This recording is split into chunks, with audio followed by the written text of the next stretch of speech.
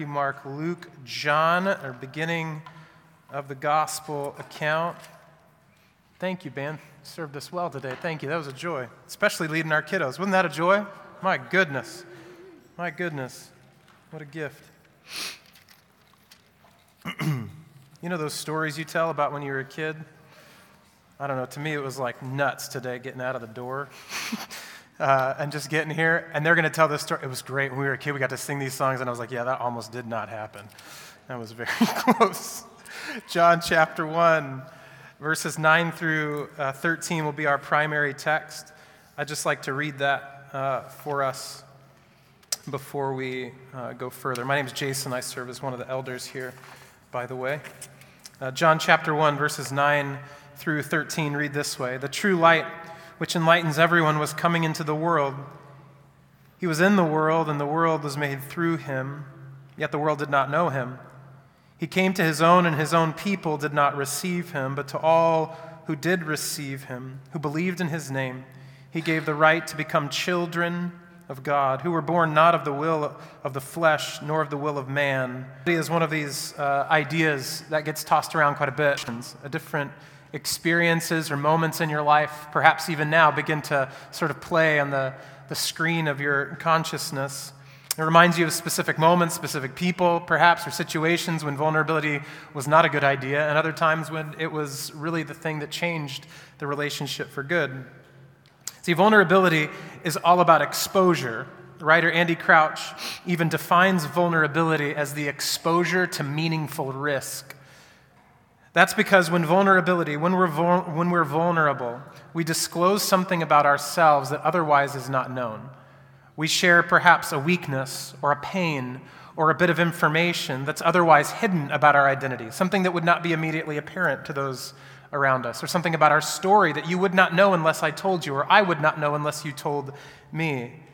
And sometimes that information, that emotion, that story is really well received and especially reciprocated vulnerability. When someone returns in vulnerability with you, that always leads to intimacy. It always leads to a kind of closeness with someone that perhaps we didn't have before, or a deeper understanding of the relationship or intimacy that you understood previously. However, that's not always the case, is it? Sometimes you're vulnerable and it's ignored. It's dismissed or it's even abused. In other words, it's used against you. And these stories begin to teach us the value, or really even like when and where and how, or if to be vulnerable at all.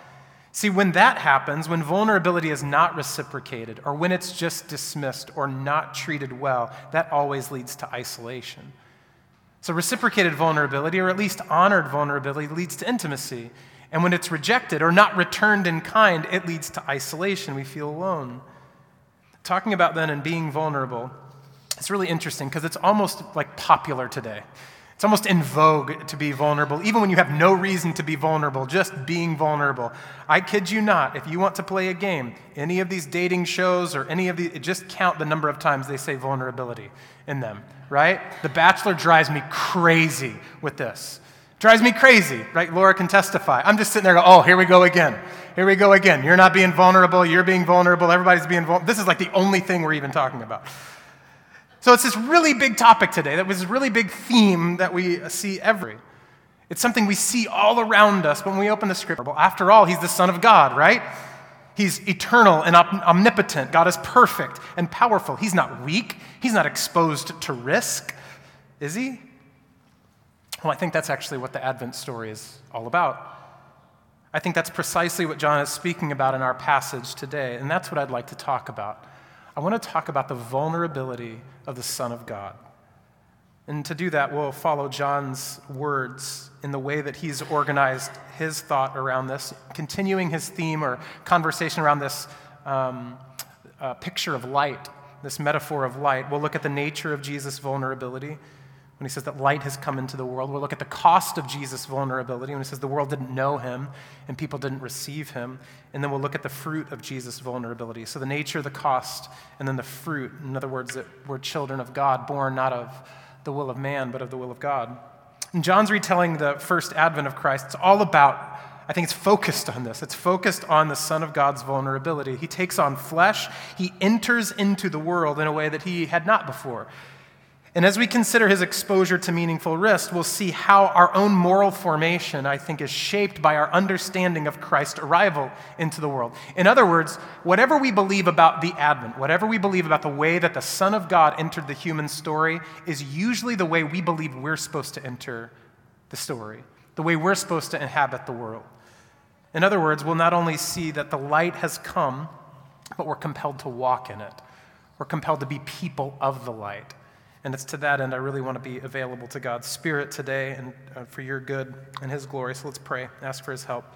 Father, as always, we're going to come to pages of Scripture, ideas that unless you reveal its truth, unless you put together how it connects to our own story, our own faith, belief, our own formation, our own habits and behavior, unless you do that, we're not going to figure it out. This is not a race of intellect. This is not a competition of our own moral merit and ability. This is about your grace. Opening your word and understanding it is just as much about grace as salvation itself. And so I pray for my friends, my sisters, my brothers. I pray for myself that as we open your word, would you graciously illuminate the scripture amidst a lot of the joy and sentiment and hustle and perhaps even sorrow and lament of this season. Would you speak to us first and foremost about yourself, who you are, what you are like. And as we gain a right and accurate and joyful picture of you, would you help us to see who we are and how then we should live for your glory, our good, we ask in Jesus' name. Amen. Well, let's keep in mind, John's already told us a few things that he keeps building on. He's already told us a couple things about the life of Jesus. This is a gospel account, which means it's a biography or a collection of stories, ideas, teachings about the life of Jesus. And in verses 1 through 5, he's brought us back to the moment of creation, if you remember. God said, "Let there be light," and there was light. The Word, John says, at the beginning, spoke light into existence, spoke everything into existence, and said, "The darkness has not overcome it."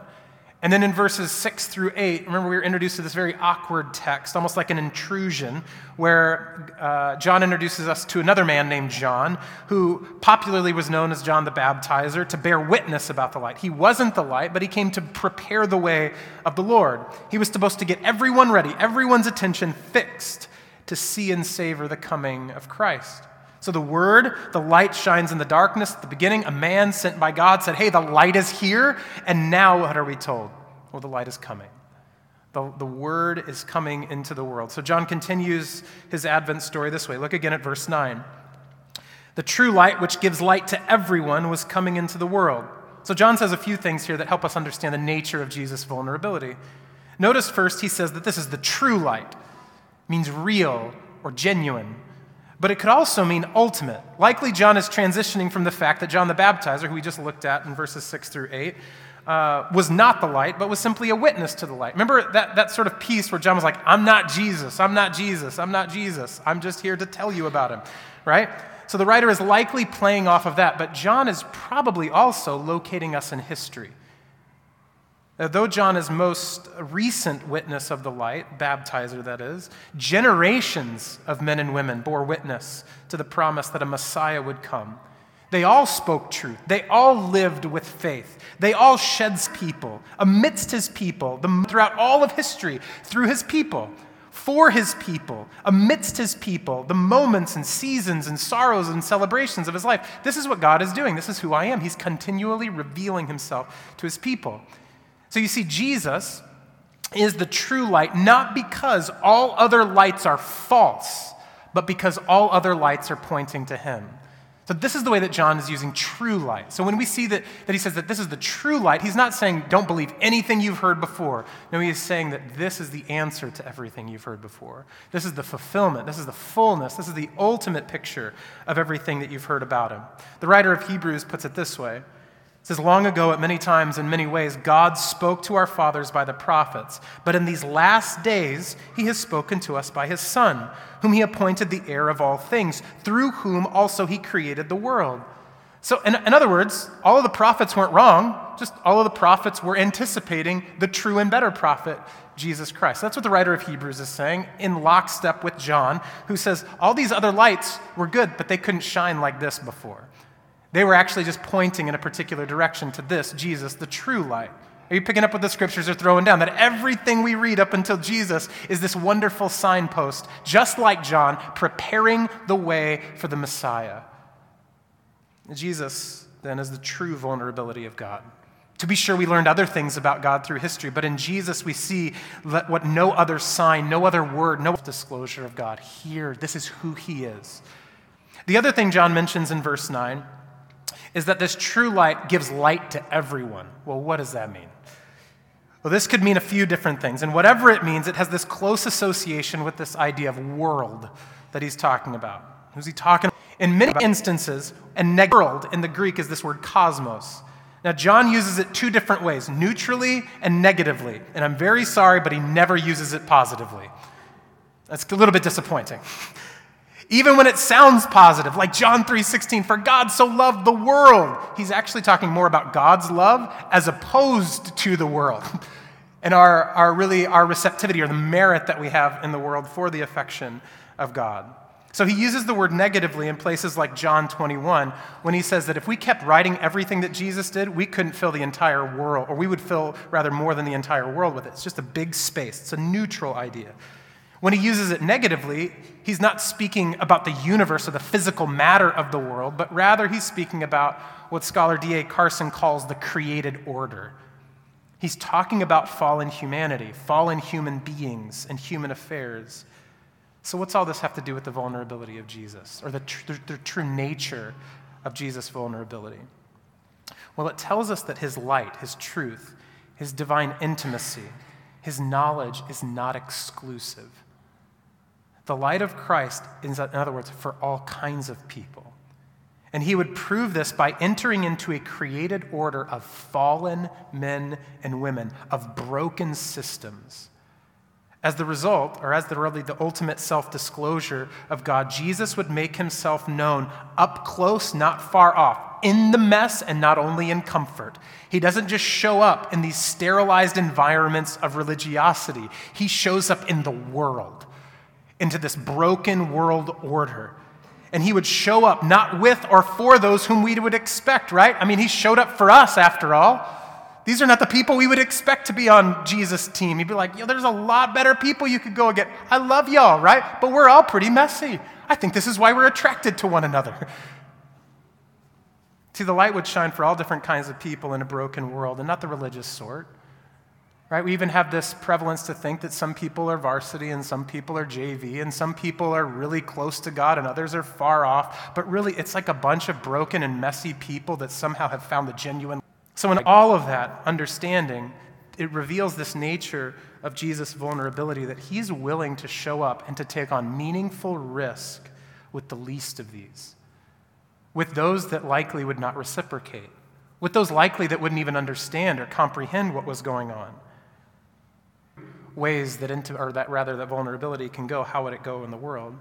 Well, as we considered last week, light tells the truth about everyone and anyone, right? It's indiscriminate.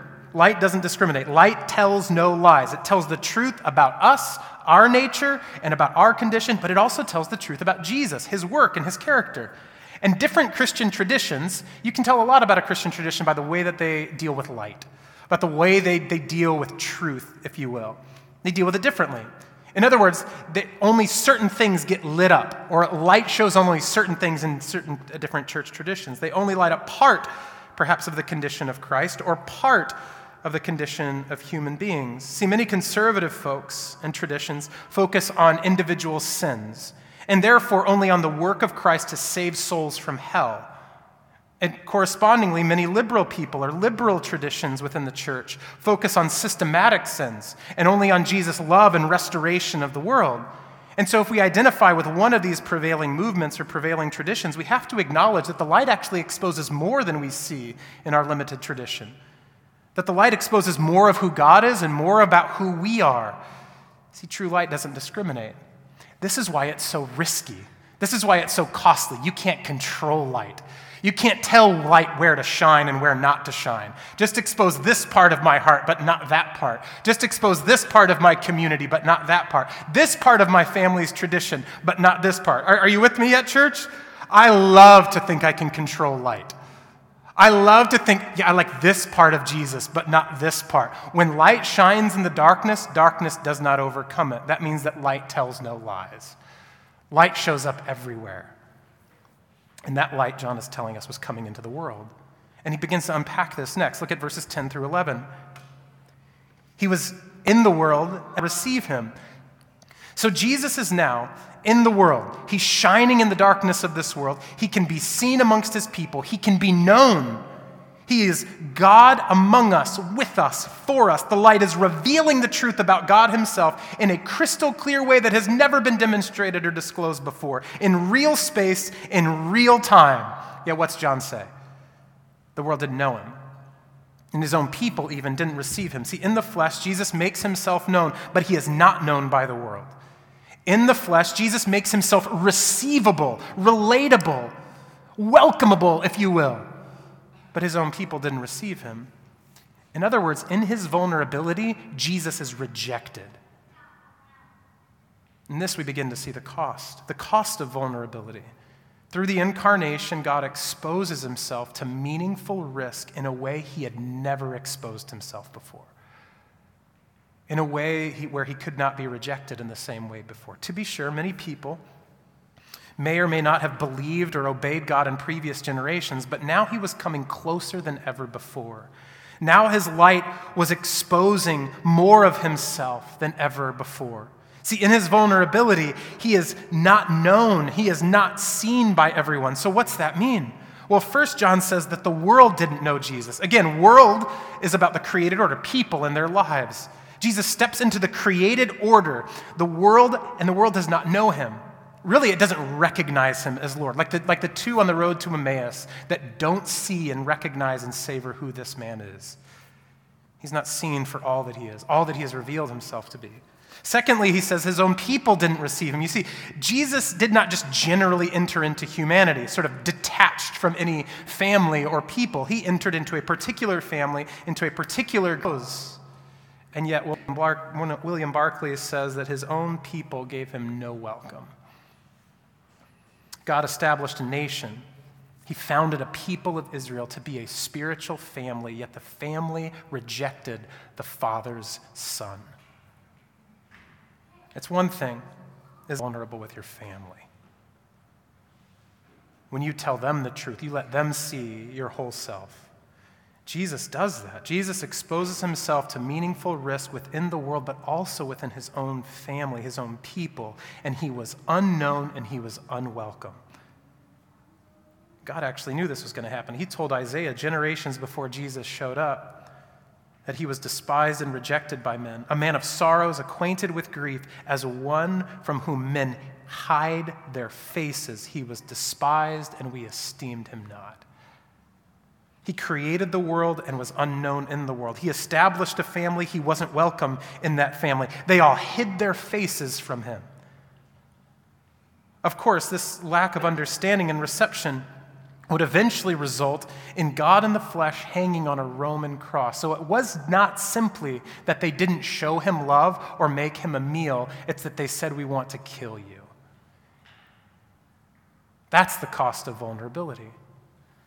But there's even more for us to consider. See, if light shines for all kinds of people, even shines in a world, right in our neighborhood, as Eugene Peterson would say, then why would we not all want to know and receive that light? Jesus.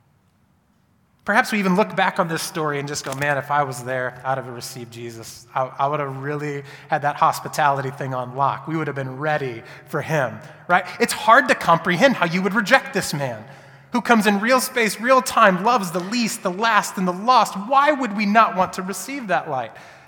You know what I mean? Why didn't the world, his own people, even you and me, why don't we want the light? Well, let's just put it this way. Jesus was not surprised. In John chapter 3, if you'll turn to the left just a couple of pages or just a couple of paragraphs, John chapter 3, verse 19 through 20 says this, "And this is the judgment.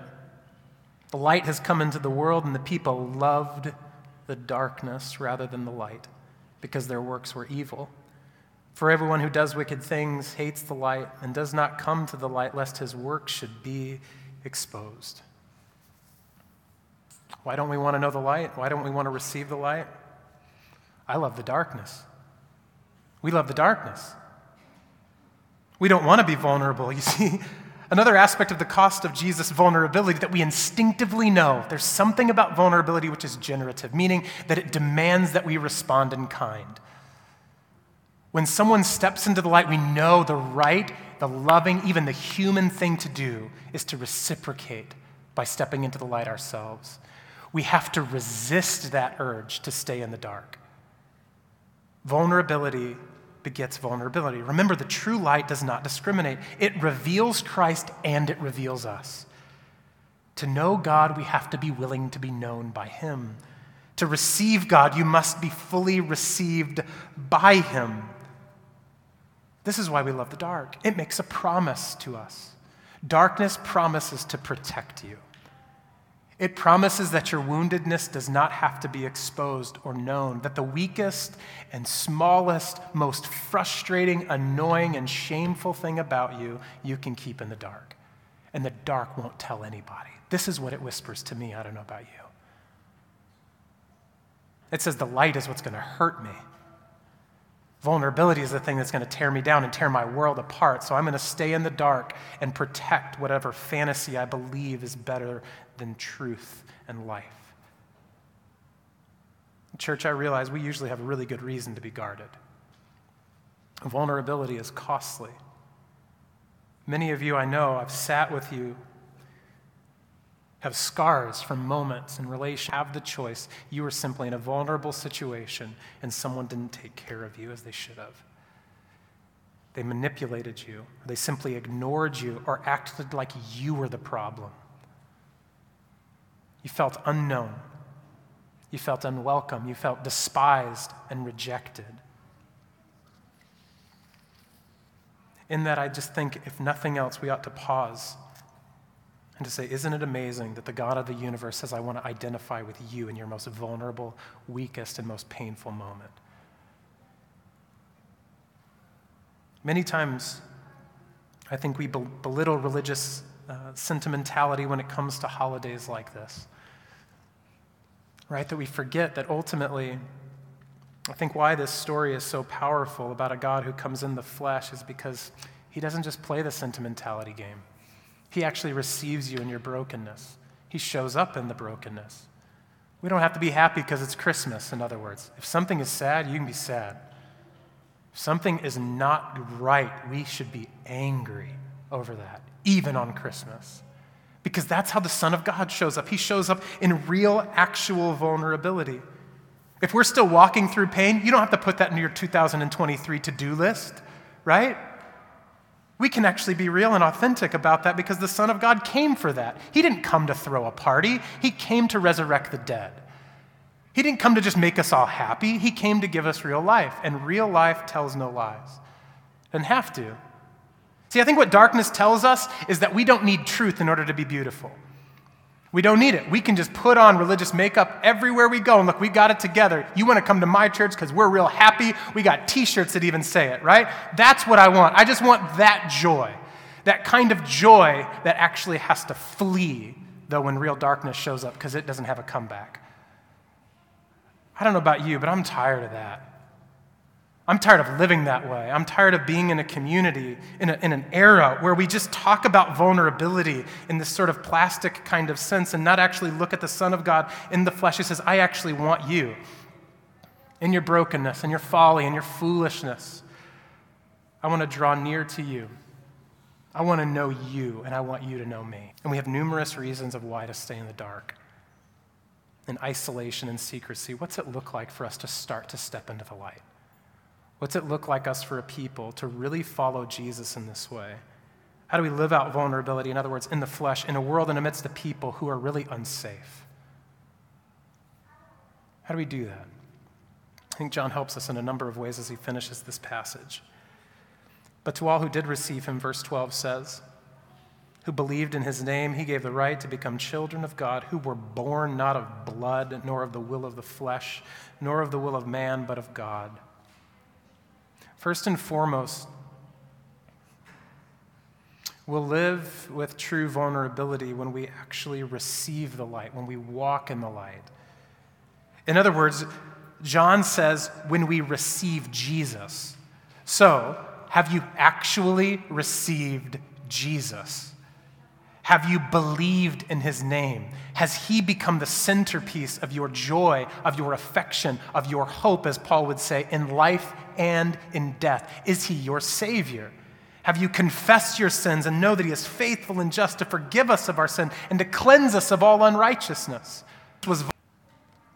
See, safety only comes in his name. We might say because Jesus was vulnerable, salvation becomes possible. When we are saved by Jesus, we are safe in Jesus. Let me say that again for the people in the back. When you are saved by Jesus, you are safe in Jesus. Therefore, no matter what risk or cost or pain or suffering or trauma you may endure in life, no matter how vulnerable you are, ultimately, we are being healed and we are healed. We are safe in Christ. You are not broken in him, you are whole. Protected. You are sealed by the Holy Spirit. You don't have to fear the dark anymore. You don't have to fear fear anymore. You don't have to hide anymore. To be sure, others will not know you. Even those who claim the name of Jesus. But Jesus will know you. To be sure, others will not welcome you, but Jesus always welcomes you. So the fruit of Jesus' vulnerability is your salvation. The fruit of his vulnerability is our salvation. The unknown one knows you. The unwelcome one welcomes you. The prophet Isaiah goes on to say, but he was pierced for our transgressions. He was crushed for our iniquities. Upon him was the chastisement that brought us peace, and by his wounds we are what? Healed. You're healed. See, through his vulnerability, we are made safe. He takes on meaningful risk so that cosmically you never have to again. Your future is never in jeopardy again. Your hope is never in jeopardy again. Your joy is never in jeopardy again. Your peace, your assurance, your salvation, your life, the scriptures tell us, are hidden with Christ. As the old hymn goes, here's my heart, Lord, take and seal it for thy courts above. This world can't touch what is covered by Christ. More precisely, through Jesus' vulnerability, we become a family. After all, he's the eternal Son of the Heavenly Father. See, and though his own people rejected him, his Father never did. His Father never rejected him. He did not reject us, but actually remained open to us. Notice, those who receive and believe in Jesus become children of God. To receive Jesus is to the world is true. To receive him then is to step into the light. And as John writes later in his correspondence, he says in 1 John 1, 7 through 9, but if we walk in the light as he is in the light, we have fellowship with one another, and the blood of Jesus, his Son, cleanses us from all sin. If we say we have no sin, we deceive ourselves, and the truth is not in us. Justness. You see, he is faithful and just to forgive us of our sin and to cleanse us from all unrighteousness. You see, because the true light has come into the world, because Jesus was vulnerable, we actually have fellowship with the Heavenly Father. The one who was invulnerable became vulnerable, so all of us who were exposed to eternal risk could be covered and protected in Christ. John even says we have fellowship with the Heavenly Father. We have fellowship even with our brothers and sisters. We can, in other words, be a family. And families are meant to be safe. It's meant to be loving and honest. It doesn't mean we won't hurt each other, right? In some respects, because we are a family, we are going to hurt each other. Do you know whose forgiveness I have to ask for more than anyone else? My wife. That makes no sense. The person I love most in this life, who I am closest to in this whole world, is the one I have to ask forgiveness from the most. Not only because of the probability of our interactions, right? It's not just a math equation. But that's what happens when you're in close proximity with one another. When you're a family, something's going on. Well, we're going to hurt each other a lot. It's not because we have permission to hurt one another. This is about what happens when we're close with one another. See, family is often close enough to hurt us. Some people who are just out there on the international worldwide webs, they never hurt me because I don't know them and they don't know me. They say all kinds of weird stuff, whatever. I think it's wrong, it's dumb, it doesn't hurt me. But if you said it in my house to my face, I would be deeply hurt because we're family. See, we have expectations, we have obligations and promises that have been spoken or maybe even unspoken. Yet we also come into our family with wounds that were already there. We've been vulnerable with others in other ways, and we look at our family even for healings, and sometimes trying to help with a wound means we're going to touch a wound or hurt you even more. What I'm trying to get at is that what I would love to tell you is that if we're all just vulnerable, it's going to be awesome. It's going to be really healthy. It's going to be really nice. We're all going to be happy, and we're all going to feel really good about being vulnerable. We're not. Vulnerability is hard. It is costly. This is why people don't do it. This is why we reject the light. It's like, I tried that once. I gave it a shot. Darkness, though, doesn't hurt like that. It doesn't yet. See, C.S. Lewis talks about the only way to never have your heart broken is to lock it up and let no one ever touch it. But when it is locked away, it calcifies, it breaks down, and it no longer beats. Because that's not what it's for. It's hard to discern what healing looks like in a messy community like the Church of Jesus Christ. This is why we must continue to keep in mind with our family, and even in our family, that this may be the place of our healing, but Jesus is our healer. This may be the community where healing takes place, but these men and women are not your healers. I am not yours and you are not mine. We each only have one healer, Jesus Christ. You see, ultimately, no human being is safe. Meaning that no human being fully knows you, fully welcomes you always, and sees you perfectly. See, when we're vulnerable within our spiritual family, we should take care of each other, but we should also know that we're going to hurt each other along the way. Sometimes intentionally, sometimes unintentionally. And so we must be very careful to remember that our ultimate safety and trust is not in one another. It's not in church in the square, our leaders, our groups, or the men and women who we gather with today. Our trust is ultimately in the Lord because he's the true light, the text says. He knows because someone won't hurt us, or even because they'll reciprocate. We live vulnerable lives because that's what Jesus did first, and that's what he calls us to. You notice that distinction is really important. You see, we're not going to be generous to our neighbors because they're going to reciprocate one day. We're not supposed to confess our sin in group because then they'll have to do it when they've got sin in their life, right? We don't extend ourselves in some way to our church family because we know when we're in need, they're going to help us. Right? Our primary motivation when we ask for forgiveness is not because then we're going to wait and go, all right, your turn. You need to ask now because I asked first. I started this thing. You need to ask for forgiveness now. That's not our primary motivation. We aren't even honest about our weaknesses because someone else is going to have to do it next. Rather, we do all of this. We live vulnerably because God in Christ has done it for us. He said, I am the light. Walk in me. We hope for a vulnerable and safe community, but we do not hope in a vulnerable and safe community. We hope for it, and we work towards it, and we cultivate it. And we hold one another accountable in that, but our hope is always placed somewhere else. Our safety and hope is ultimately in the true light, the Lord Jesus. Do you see? The love and vulnerability of others is not what compels us to live in the light. Rather, our vulnerability is first and foremost the fruit of Jesus' vulnerability toward us. He alone keeps us safe because he alone sees you. He alone welcomes you. He alone knows you.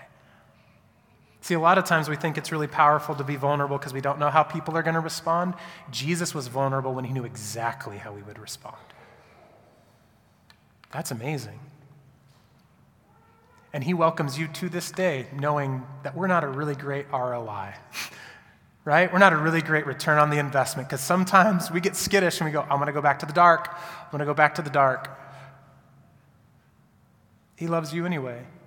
He loves you so much so that when he spoke light into the darkness and the darkness hasn't overcome it, it still hasn't overcome it. And so we can be a people who live in the light as he is in the light so that we'll have fellowship with God and fellowship with one another. He was vulnerable so that we could be with one another and with him. Let's pray. Heavenly Father, we need your help in this desperately. Because we have a lot of reasons why this doesn't work out and why it's painful and hard. And yet we know the only place that flourishing happens is in the light, where we are sons and daughters of the Most High God, where joy happens and peace,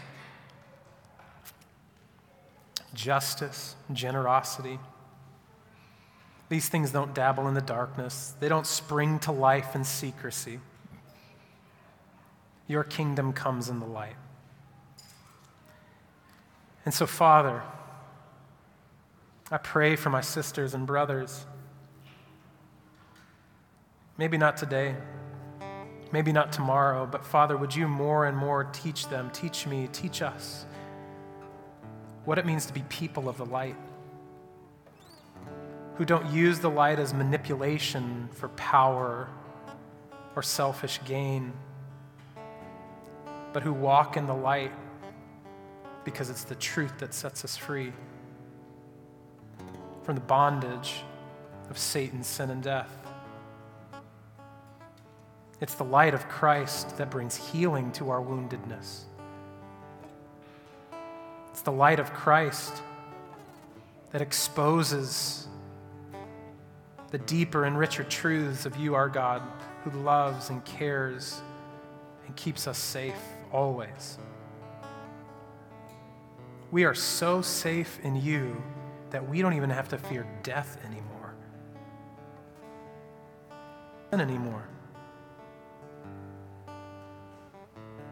All that's true because you're the true light who has come into this world through your Son, Jesus.